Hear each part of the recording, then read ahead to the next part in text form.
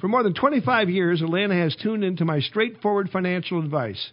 I'm Dr. Gene Hensler, and this is Money Talks, Atlanta's longest-running and most respected money show on radio. My staff and I will give you fact-based, no-nonsense answers to your financial questions. To have your questions answered on the air, send them to me, Dr. Gene at Hensler.com. That's DRGENE at HENSSLER.com.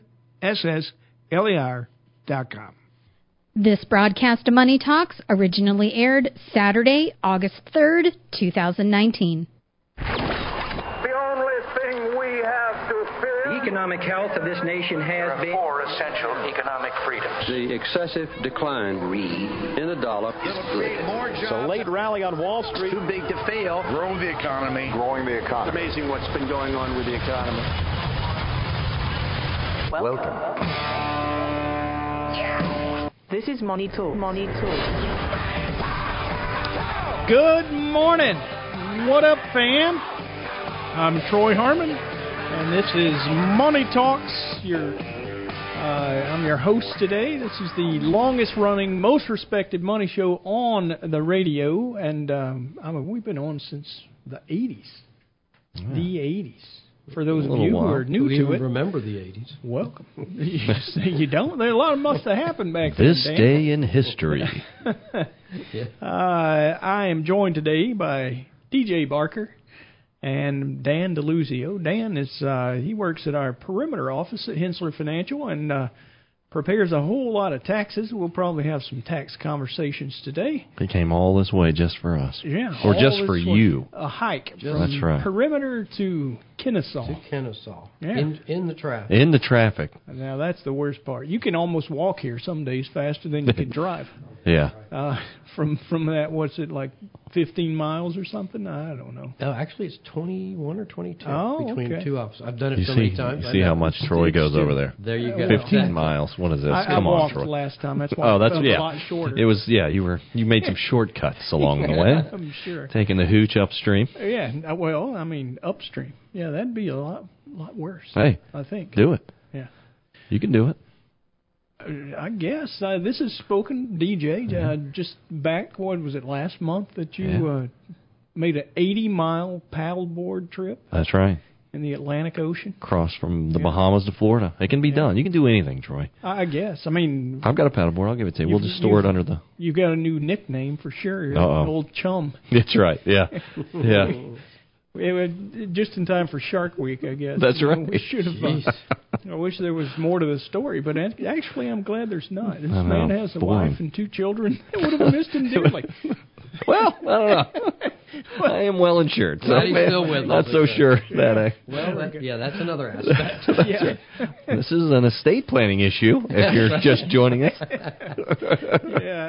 Some of us are worth more dead than alive, but, that's kind of the way it goes. Well, that's right. Good to have insurance, no doubt. That's right. All right, so what in the world has happened to our market this week? If you watch the news at all, and you'll know that we had a rate cut. Which was expected somewhat. 80%. And the market went up from there, right? Yeah. Slightly. And then it fell hard. Yeah. What's going on with that, Troy? Why is this? Were we expecting that reaction? Yeah, so what we saw, and I talked about this last week, is the options market was indicating about a 81% probability of a 25 basis point cut. Yeah. That's what we got. We got 25 bips. 25 basis point cut. That's right. So we're right on. We all seemed to see that coming. There were some that said 50 basis points. But the probabilities within the market, according to the options market on treasuries, didn't indicate that. It was only about a 19% probability. So the market did seem to have a bit of a tantrum after it didn't get what it seemed to want. But again, if you look at the numbers, they weren't there. So then we come to Thursday. And on Thursday, we got news that we're going to get a 10% further increase in tariffs. Yeah. I think this is just a reaction. One of my interns downstairs said, why did the president say that we're going to get 10% more? I said, well, basically, if you watch this closely, It seems the Chinese are willing to wait out until we have another election, assuming that Donald Trump gets voted out of office. They assume that they're the tariffs go away, this mess goes away, and he's good. So basically all he's done is ratchet up the pain. And whether or not that was the right thing to do, hard to say. I've said this multiple times, and I'll say it again. I believe China loses this battle, but we're not going to get out unscathed. Of course. No so, kidding. we'll have some pain.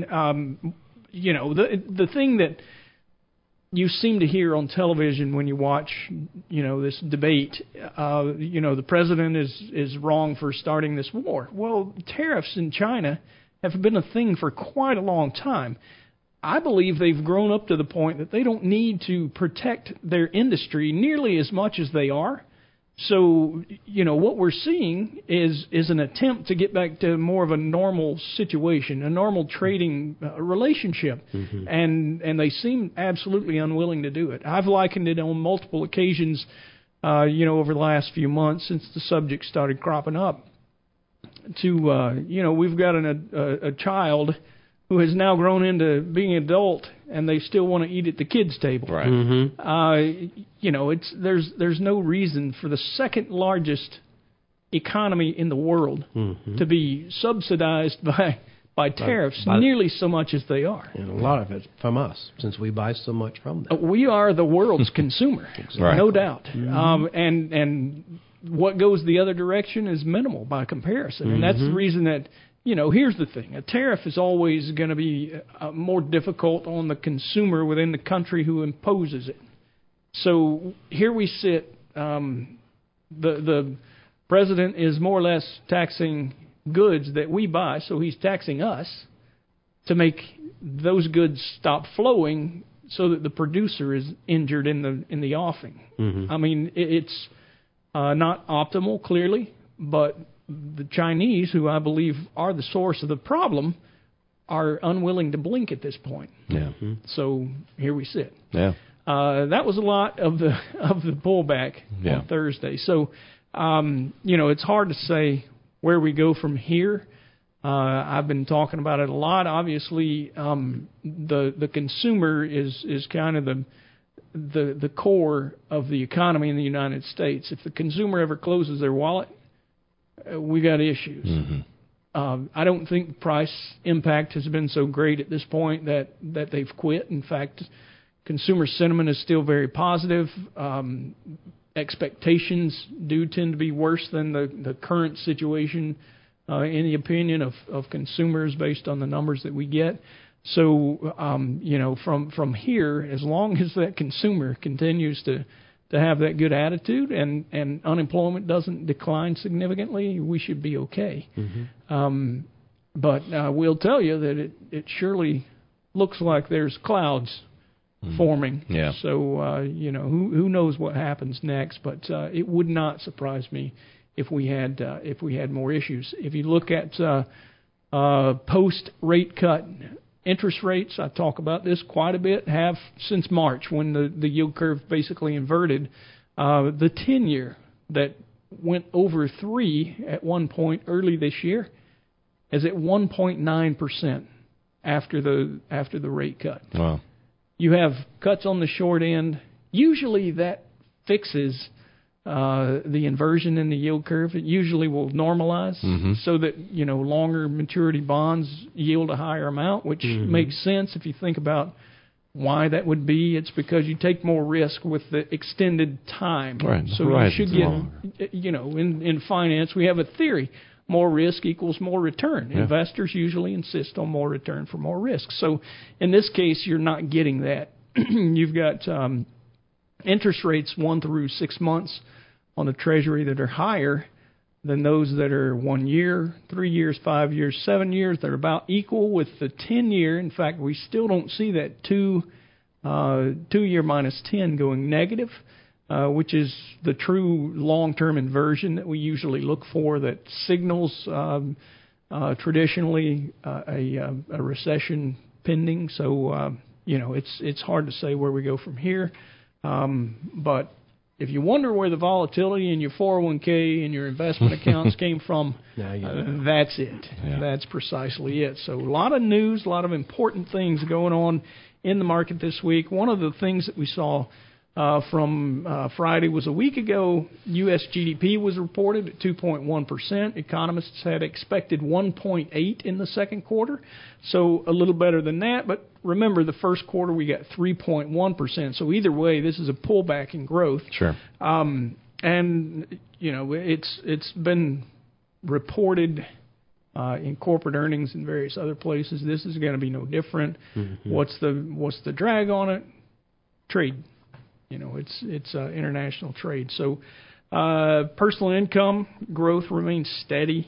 This, again, is one of the reasons that the consumer feels so well is because their income continues to grow. Rose 0.4% in June, matching May's revised gain. It was previously at 0.5. It did get revised down for May. But, again, you know, a positive sign here for consumption.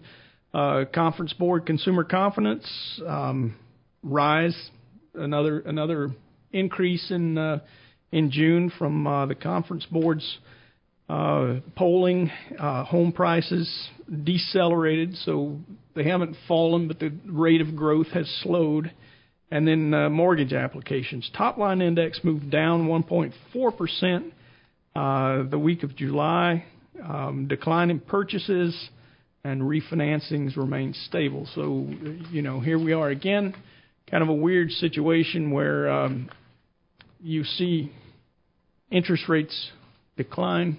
It's weird because who's got an interest rate above 3.8% right now? Yeah. We've had such low rates for so long. It's amazing that we still have that. But we did see refinancing still remain steady. So falling rates, I'm not surprised. Yeah, exactly. That's what you would expect. You're going to see that. Yeah, sometimes you'll see a disconnect between rate policy and demand, and it doesn't always go the way you thought. But in this case, it seems logical. All right, we're going to take a quick break. When we come back, we'll have a Dog of the Week. Stick around. You're listening to Money Talks.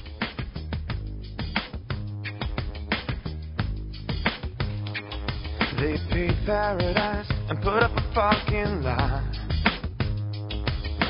You ain't nothing but a hound dog. This is the Dog. The Dog of the Week. Dog of the Week this week comes out of Sydney, Australia. This is off the Reuters news line. Seems like bad driving led to a pretty significant drug bust. Okay. Had a van driving through the north part of town. Obviously not paying real good attention to what's going on, or maybe he used some of the product in the back of the van. Next thing you know, he slams into none other than a police car. Ooh, that's unfortunate.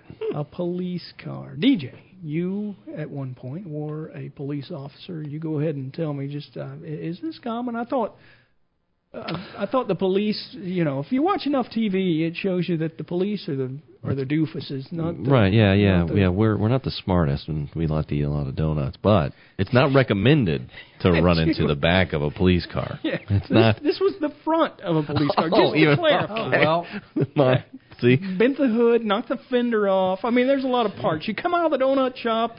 Your police car is damaged. Nice. Severely damaged. Is this a problem? It doesn't happen often. I mean, was it a parked police car, or was it? It was parked. It was parked. Well, you got to watch those police cars. They do like to move on their own in a parking spot. Just jumped out in front. I'm sure it did. I'm sure it did. Individual. Why not? Blame them for everything else. Yeah. You're absolutely right. There's some of that. Anyway, this happened. It was about $200 million worth of crack in the back of the van. That's in Aussie dollars, so like $140 million U.S. dollars. That's a pretty significant amount. About 2 to 3 hours later, they found the driver, who sped off, by the way. Oh, sure. Well, I hope so. Sped off. They found the van and then found the driver. after they inspected the contents. They really wanted to talk to him then. So let me just get this. Cameras are everywhere. So you run into the back of or the front of a car, right. Police car. You leave the scene and you don't immediately unpack your $200 million worth of I don't know. I would have thought maybe you just unpack everything and get a new car. Yeah, or at least one would think. At least get rid of the car. I'm sorry. You were on the wrong side of the law to be that smart. I'm sorry. Wow. Yeah. Anyway, that's fantastic. Yeah, these weird things happen not only in Austell, but in Australia. Wow. So who got credit for the drug bust? Right. The car. Yeah, I guess. The car. The camera, probably. But, I'm telling you, cameras are everywhere these days. In fact, there's other stories that I could have chosen, and due to the content, I decided not to. But, they were showing the same thing. Jeez. You can't get away with anything these days. I mean, people do, unfortunately. But it's not they see everything. There's someone looking all the time. Clearly. Clearly. But anyway, so I guess he's going to jail for a minute. For a minute. Like $200 million in 6 drugs. or 8 felonies, fleeing, distribution of I'm sure it was for personal use. Drugs. He'll get out of that one. Sure, that is not an intent to distribute. It's not. Was it individually wrapped or is it? See, it sounds like it was one load. It was not an individual. Boxes. Very neatly packaged. It was noted. Very neatly stacked in the back of the van. Yeah. So I think the quantity probably isn't it. Maybe. I don't know. I mean, DJ, you would know better than That's me. a good story right there. I like it. Yeah. Well, I like the fact that he got caught. Sure. Yeah, that's the best part. All right, so this week we have a situation we'd like to talk about. Got a couple, 43 and 48, Aubrey and Mark, and this is timely because school is right around the corner. Their daughter, Katrina, is about to go back to school. They've amassed $86,000 in their 529 plan to aid in the payment for college, and the college published cost of attendance for out of state, $52,026 per year. Tuition, room, board, transportation, food, all those expenses. That's a little pricey. Yeah, no doubt. So what tax breaks are available? And I know there are some, but are we going to make this $52,000 go away? That's a good. No. I don't think so. Yeah. The only good thing is I suspect she's got a 529 plan, so there's some expenses that can come out of there. Right. Yeah. Her parents, it looks, according to the lead sheet here, they've got an adjusted gross income of about $151,000. Yeah. That's in their favor because there are some tax credits out there for that tax bracket. Okay. For tuition credits, I should say. All right. Okay, the big one out there in that tax bracket, there's really two main credits that are out there right now. It's the American Opportunity Tax Credit and the Lifetime Learning Credit. Okay. Each of them have different criteria. Now, they would qualify, because of their adjusted gross income, for the American Opportunity Credit. Okay, the Lifetime Learning Credit has a lower threshold, so they wouldn't qualify. It goes up to about $136,000 for this year, for 2019. Okay. So they're obviously they're beyond that one. They're at 151. Yeah. So what is the limit on the American Opportunity Tax credit? That credit this year is up to $180,000. Okay. So we're good. It starts at 160 and goes to 180. So it phases out. So right now at 151, where their adjusted gross income is, they would be able to get the 100% of the maximum credit for themselves. Okay. All right. Now let's just talk about the credit. It's not huge. Okay. It's $2,500, but $2,500 is a help because it's a credit. It's not a deduction. Okay. It's based, and the difference? Well, a credit, as you know, is dollar for dollar off your taxes. Okay. A deduction, $1 on a deduction is worth whatever your tax bracket is times $1. So if you're in a 20% tax bracket, it's worth 20 cents. Yeah, not quite as much. But a credit for $1 is worth $1. Yeah. All right. So that's the key. So it reduces your tax bill after you figure to the bottom line. Right. When you get to the bottom line, then you can take that off. Okay. Right? Now it looks like they would qualify. Now for the 2,500 max is what that is. It's based on 100% of the first $2,000 that you spend. and then 25% on the next 2,000. Okay, so there's your 500. Okay. Also, the other interesting thing is if the credit, if your taxes, now they're not in that bracket, so I doubt their tax would go below zero. But if your taxes do go below zero, okay, you can get up to 40% of the credit actually refunded to you. So it's up to $1,000. So if you had zero tax liability, but you had a credit of $2,500, you could at least get $1,000 back on that. Wow. Okay, so that could help some people in lower tax brackets. Absolutely. Sure. Okay. There's a couple other things. You got to be careful on what you're taking. Okay. Now it says they've got a 529 plan. So my suggestion to them is look at what expenses you can take under the credit versus what you can take on the 529 plan. Both of them say qualified education expenses, okay, but they're not the same in the 529 plan into credit. Different definitions. Exactly. So you got to be careful for that. You can take the American Opportunity Credit. You can take tuition, okay. Under the 529 plan, you can take tuition, but you can also take room and board. Okay. So the key to them would be to take it out of your 529 plan for the room and board, take the tuition and use it for the American Opportunity Credit. Okay. Because you can't use the same expenses now for each, for both. Okay. So that's also key. Now there's one other credit out there which they won't be eligible for because their income's too high. But let me go back on the American Opportunity Credit. That you can only take for the first 4 years of college. After that, it's no longer eligible. You're no longer eligible. Okay. So engineering degrees, right. master's degrees. So you want to. So if you can, go ahead and take that one first. Right. Okay. Because then after that, you can go over to the lifetime learning credit, which is eligible for not only the initial 4 years of college, if you can't take the other one or you want to take this one instead, but you can also take it for postgraduate work. And just for courses to improve your own skills. Yeah, if you want to get a second degree, could you use it there as well? Then you could second undergrad? Exactly. Yeah, okay. Assuming your income's low enough to take it. Because remember, the thresholds are lower on that right, one, okay? Yeah.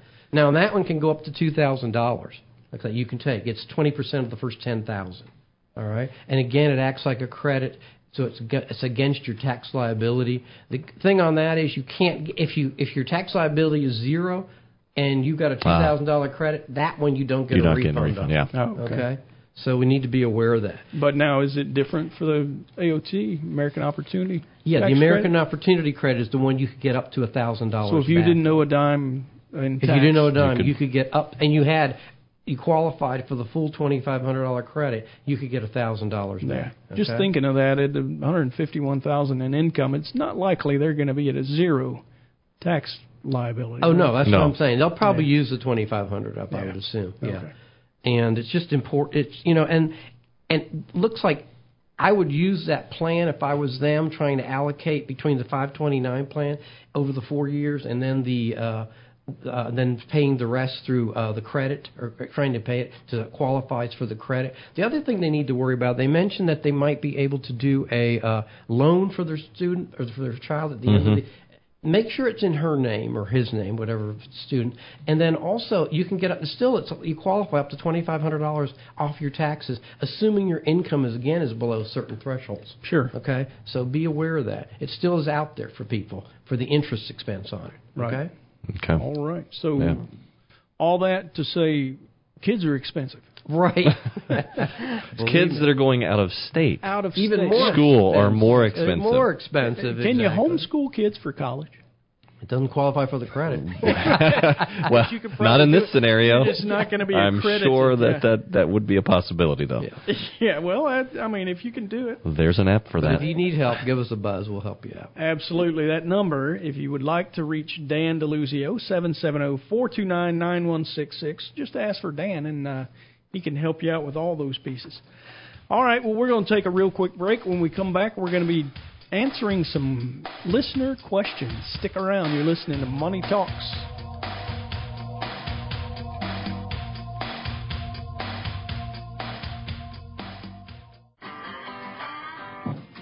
In the heart of Georgia's financial district, Kennesaw, Georgia, this is Money Talks. He said there ain't no rest for the wicked. Money don't grow on trees. I got bills to pay. I got mouths to feed. There ain't nothing in this world for free. No, I can't. We're back. You're listening to Money Talks. I'm Troy Harmon.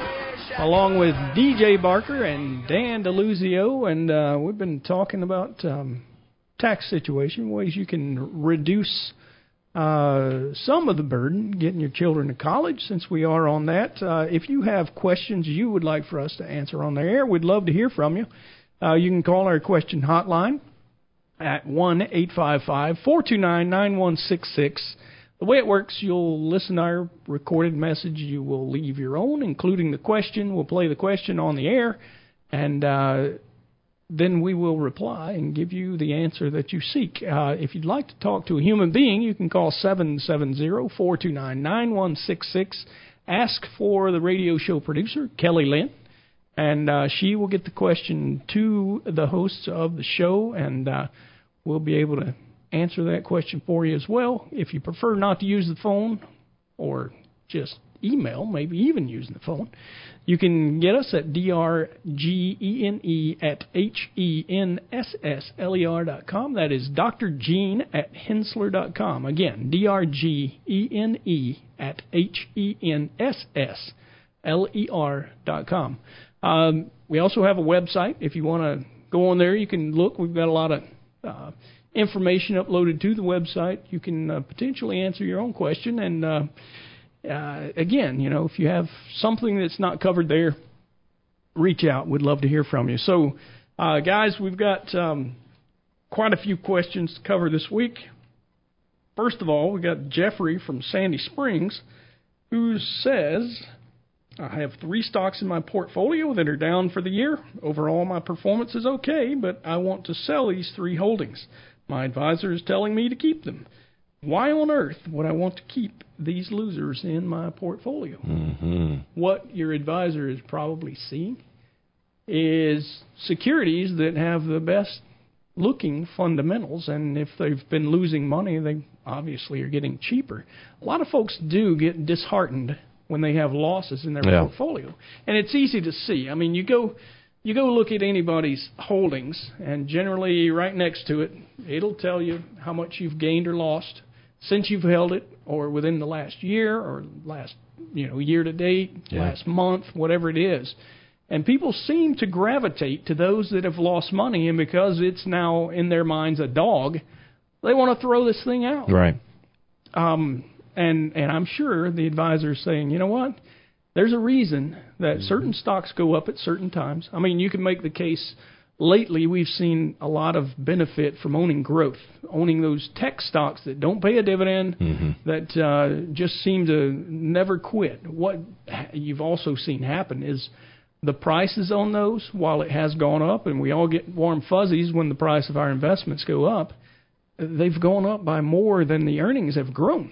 So they get overvalued at some point. So it's always best to, I don't encourage you just to take the advisor's word for everything, but listen to what they're telling you. Mm-hmm. If they can make a reasonable case that, there's a reason you hold utilities when you see the prices have gone down potentially because, growth tends to attract a lot of investment, and quite often they attract it away from those securities that are not as in favor, at the time. So it's good to be diversified. It's good to hold things. And what is the argument for diversification? Certain things do better at certain times. Absolutely. And then, some's going to go up, some's be down. You just have to. And then it reverses. It tends to reverse. That's why you have an advisor.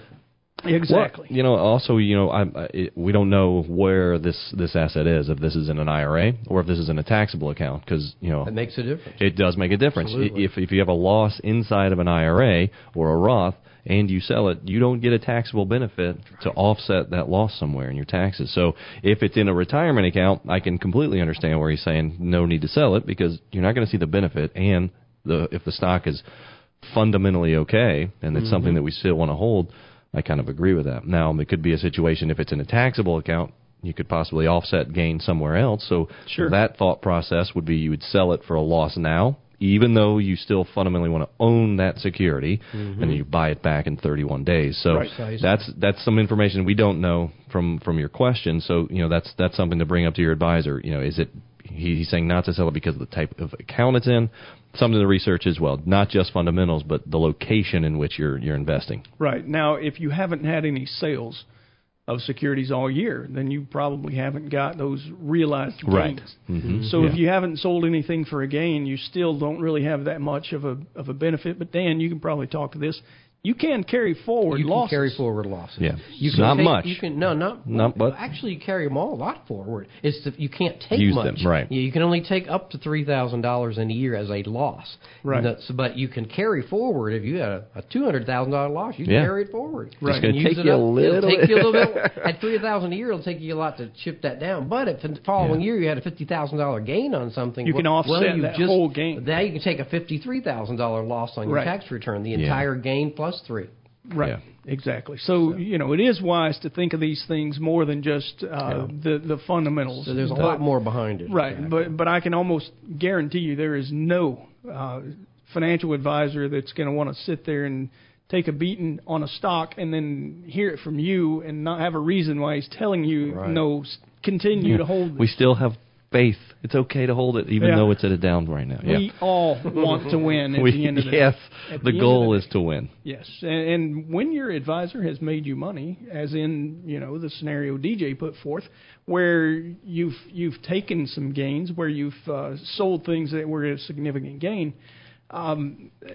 Paying taxes is a part of life. You're not going to get out of it. Absolutely. And just because they've taken, taxable gains, if they didn't talk to you about it and you were absolutely against it, make sure you initiate the conversation. But if they're doing what you've agreed to do and they're making gains, guess what? That's what the business is all about. Yeah. You're supposed to make gains. And tax is a part of it. Right. And when is the best time to sell something? If it's overvalued, it's going to be when it's got a pretty significant gain. Absolutely. You don't wait until it falls back apart and say, well, no, I don't have a tax. Yeah, now I'm not doing it. Right, yeah. So, it's an emotional issue, but it's one that's very pertinent and it's very timely since we've had 10 years of almost nothing but straight up gains in the stock market. All right. Thanks again for that question. Yeah, it's a good one. Jeffrey, and let's go to Jordan from Atlanta, who says, do you have any advice for surviving an IRS audit? That's a loaded question. Yeah, don't get audited.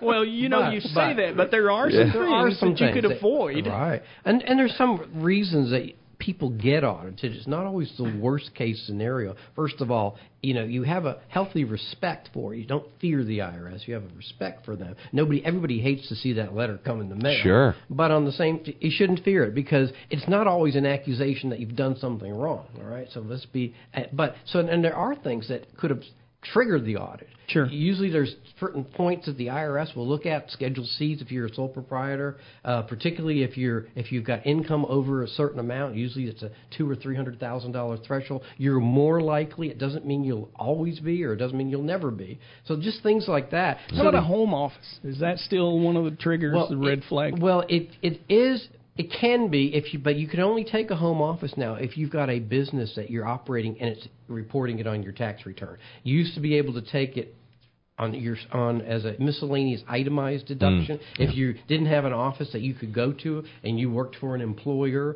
well, that's out because all those itemized deductions are gone. Okay. But that would more likely be trigger points. Okay, those are the kind of things they look at. Also, travel and entertainment expenses are still big, things of that nature. Right. And obviously, as we know, entertainment's out the door now, but it's meals and travel. So. Large undocumented expenses to like charitable organizations, maybe. Right, and I'm glad you brought that up because one of the things you really always want to be is make sure you have the documentation. Yeah. If you're called for on an audit, make sure you bring it with you. Make sure you only bring what they ask for. Don't bring the entire kitchen sink. They don't want to see it. You're going to waste their time, and they're not going to be real happy about it either. Yeah. They've got to go through a whole ton of papers. I've had clients who want to just throw everything at them. I say, no. Give them exactly what they want. Keep them happy. Just like when you're in court, you don't don't tell the story. Exactly. Answer the question. Here's my document. And quickly, there's like 3 types of audit. There's a correspondence audit, which is the least invasive. Yeah. It's usually they're asking a specific question on a specific deduction or something or income item. There's an office audit where they'll call you in and they'll say, we're auditing these items, and you bring in the information. And the one I hate the most are the ones when they come to see you, because then they can spend the entire day, and sometimes they like it. But treat them with kindness, because they're doing a job, and it's not an easy job. Everybody wants to say, oh, I don't want to do this with my auditor or this or that. I always say treat them with the respect that you want from them. Absolutely. So, and on that, since we're in a world of thievery, do they call? Will they call you and say, I'm going to seize your assets? Or will they send you a letter? How does the IRS operate? Right now, the IRS is operating where they contact you first. It's usually by letter. They do not make phone calls. Because we get a lot of clients that say, hey, I received a voicemail that says I'm being audited. I need to send them a check. No, don't do that. Don't do that, exactly. Call us first, but don't do that. Don't give them your checking account number. Definitely. Don't give That's them not the right way to go. Hang on. All right. Well, let's take a real quick break, and when we come back, we'll answer some more financial questions. Thank you for listening to Money Talks.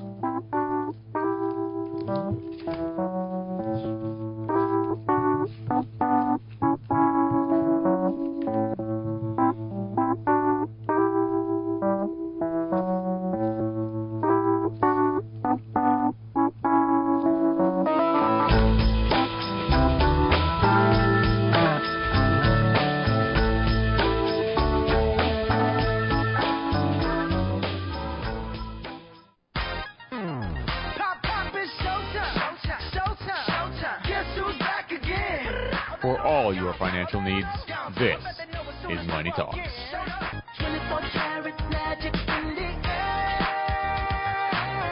We're back. You're listening to Money Talks. I'm Troy Harmon here with DJ Barker and Dan DeLuzio, and talked about all kind of things so far. Just having too much fun, really. Oh, yeah, without a doubt. I mean, finance is such a fun topic. It is a good time.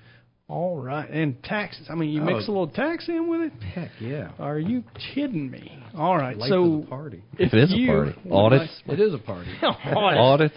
College. Goodness gracious. Make sure to wear your pointy hat. That's good stuff. The auditor will love you more. All right. Our question hotline, if you have a question of your own you'd like for us to answer, we'd love to hear from you, 1-855-429-9166. If you want to talk to a human, 770-429-9166. And then our email address, drgene@hensler.com. That's drgene@hensler.com. Hensler.com is our website, again, spelled Hensler. And you can get your questions answered in one manner or another, whether you're doing it yourself on our website or asking us directly or indirectly through those various means. We have another question we'd like to cover here today. Tyler from Kennesaw says, I'm 35 and I feel like a financial mess. I was lucky enough to be working through the Great Recession. It was a dead-end job, but it paid the bills. During that time, I got married, and Dad bought us a condo. Fast forward to my mid-30s, and I just completed my college degree. I have an IRA that might have $10,000 in it, and my wife and I want to buy a house but can't sell the condo since we don't own it. On the plus side, we have no debt and live within our means. How do I catch up to other 35-year-olds? Well, here's my first answer. You live within your means. You have surpassed most other 35-year-olds. So, I mean, no student loans, it sounds like. I mean, that's a big one. At 35, we still see people coming in with student loans. Yeah, the question of how do I catch up to other 35-year-olds, I mean, it's tough, right? I mean, you're in a situation where you never want to compare yourself to others because there's always, it doesn't matter who you are and how much money you have in the bank, there's always someone with more. Unless you own Amazon, that's the fact. Right. But you're doing well. You've got a house. You don't have any debt. You're doing well. Right. It's kind of, baby steps. I think wealth does not occur overnight unless you win the lottery, and that generally doesn't happen. So for yourself and your wife, I mean, really it's kind of going to back to basics. What are your short-term and your long-term goals, and how do we get to those goals? Do you have your emergency reserve set aside, 3 to 6 months of savings in cash in the bank? If you've already made that goal, it sounds like you have your monthly finances in order, you're not You're not overspending. So, I'm assuming you have some kind of budget laid out. So that's always a good thing. Sure. What extra room do you have? If you've got that job, start saving, maximizing your 401k. That's going to be one big thing. It's going to reduce your salary, and it's going to... And reduce taxes. Absolutely. Reduce the salary because, the tax man's not taking his share. That's right. So that's a good thing because you can save $19,000 a year to the 401k. So if you're both doing that, you're going to be able to pile some cash away. You can also save to a Roth and an IRA, $6,000 to each of those. Those are some of the bigger accounts that you can save to. You can always save to after-tax accounts, right? Your brokerage accounts, joint accounts. And for a house, savings and that's like that might be the best way. Your best bet, absolutely, because you're not going to want to take money out of retirement to do that. Yeah, because you get penalized. But there is exactly. You'll be penalized. Yeah. Well, there is a first-time homeowner exception, right? Yep. But it's still probably not the best way to do it. That's not what you're saving for. Exactly. You start now. You want to save for retirement. Yeah. So just be sure you're at least taking care of. If you can't do the whole 19, if you have a 401k, do part of it. Do as much of it as you can. Yeah, and if you get a company start saving match, now, that's the important thing. If you get a match, right? If you have to save 5% to get a match, we'll save them. Try what to you save it have at least to get the 100% match. Because that's free money. It absolutely is. 100% return on your money. Yep. We're working into an economy that's reducing their interest, right? So, if you have a large savings account, you can put 20% down. You're going to get the best interest rate for a 30-year money. And it sounds like rates are coming down just a little bit. They are, yeah. The longer term is starting to show some signs of falling. And the thing is, the amount that you're going to be rewarded with for saving is also going to decline. So you got to be mindful of exactly what you're doing. Being able to borrow at a very low interest rate is generally a huge positive because there are ways that you can earn significantly more than an inflationary type return in the market, mostly with equities. And save wisely is the biggest thing. But if you're saving for the house, probably the taxable account, even though you do have this exemption, they're not going to penalize you, but they're still going to tax you. But you're still going to be paid tax on it. Yeah, exactly. So the money that you're going to pull from a 401k is still going to be less than it appears initially. Right. I mean, you might say, okay, I've got $100,000 in my 401k. That's not all spendable money. You're going to be taxed on the amount you pull out. So precisely, be wise. Not dollar for dollar. Exactly. Yeah. Be wary of that. So anyway, I mean, there's not a whole lot I want to add to this, except for the fact that we have ran into a lot of people who have money that would seem like it was a lot of money to most. Yeah. And yet their spending habits make it so that it seems like they don't have enough money to live on. Right. They can't retire at the age of 60, even though they might have a few $1 million socked away. And, just because their habits are much worse than yours are, because you just said you live within your means. Mm-hmm. That is at least it's more than half of the equation. You just keep doing what you're doing. Save a little more. Make sure you get that match on your 401k if it's available.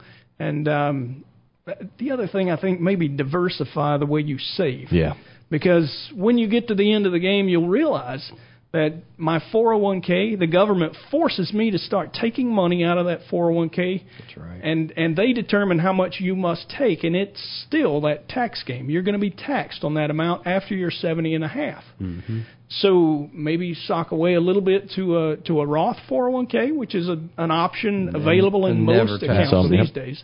So, spread it around a little bit, maybe some taxable, because then you can even offset, as DJ was talking earlier, the tax loss harvesting. Mm-hmm. You can actually offset some of your gains later in life when it comes down to retirement, just by diversifying not only the investments that you look at, so, you've got different asset classes, but also diversify the vehicles within which you save your money. Those accounts, it's important. Precisely. Yeah, no doubt. All right, we can move on now. How about Andy from Douglasville? He says, I was listening a few weeks ago when the analysts were dogging Beyond Meat. So if earnings were missed horribly, why did the stock jump up so much? I didn't buy in June, and now it's nearly doubled. Yeah. It's more than nearly doubled since May 1st when it actually hit the markets. It's up over 500%. It's incredible. However, since July 26th, it's lost 25% of its value. Oh, wow. Part of that was because they reported earnings in the last week. And earnings were okay. They got a negative operating margin. I'm sorry. A positive, you said? Meaning, they don't make money right now. Negative. They got no earnings. Negative 30% operating margin. Whoa. This is one of those that is expected. I mean, this is a growth story, right? So as revenue grows, they assume that at some point in the future, they're going to have enough money that they're going to start earning money, maybe even pay back a dividend. That's so far into the future. Goodness, that's a ways. Who knows? This stock still looks speculative. And the other piece is they said that they're going to issue more stock. That doesn't help any of the investors. No. Yeah. You get diluted. So while you already don't have earnings, you're going to have more. Even less. Yeah. Yeah. We're going to issue more stock on top of you. Basically, all it does is makes your holding worth a smaller portion of the company than it was previously. Not a good situation. The market knows these things. I mean, you're not fooling them. One thing I will say, though, I don't blame management. If there's such a fervor about buying this stock up 500% in 2 months, why wouldn't you issue some more? I mean, they don't get any benefit from the market's action. Where they get benefit to the company is through an issuance of stock. Yeah. All right, that's it for Money Talks. I say the market's up this week, but hey, what do I know? I'm a broken record. What do you say, DJ? We're going up. We're going up. There we go. 3 ups. Thanks for listening. We'll catch you next week.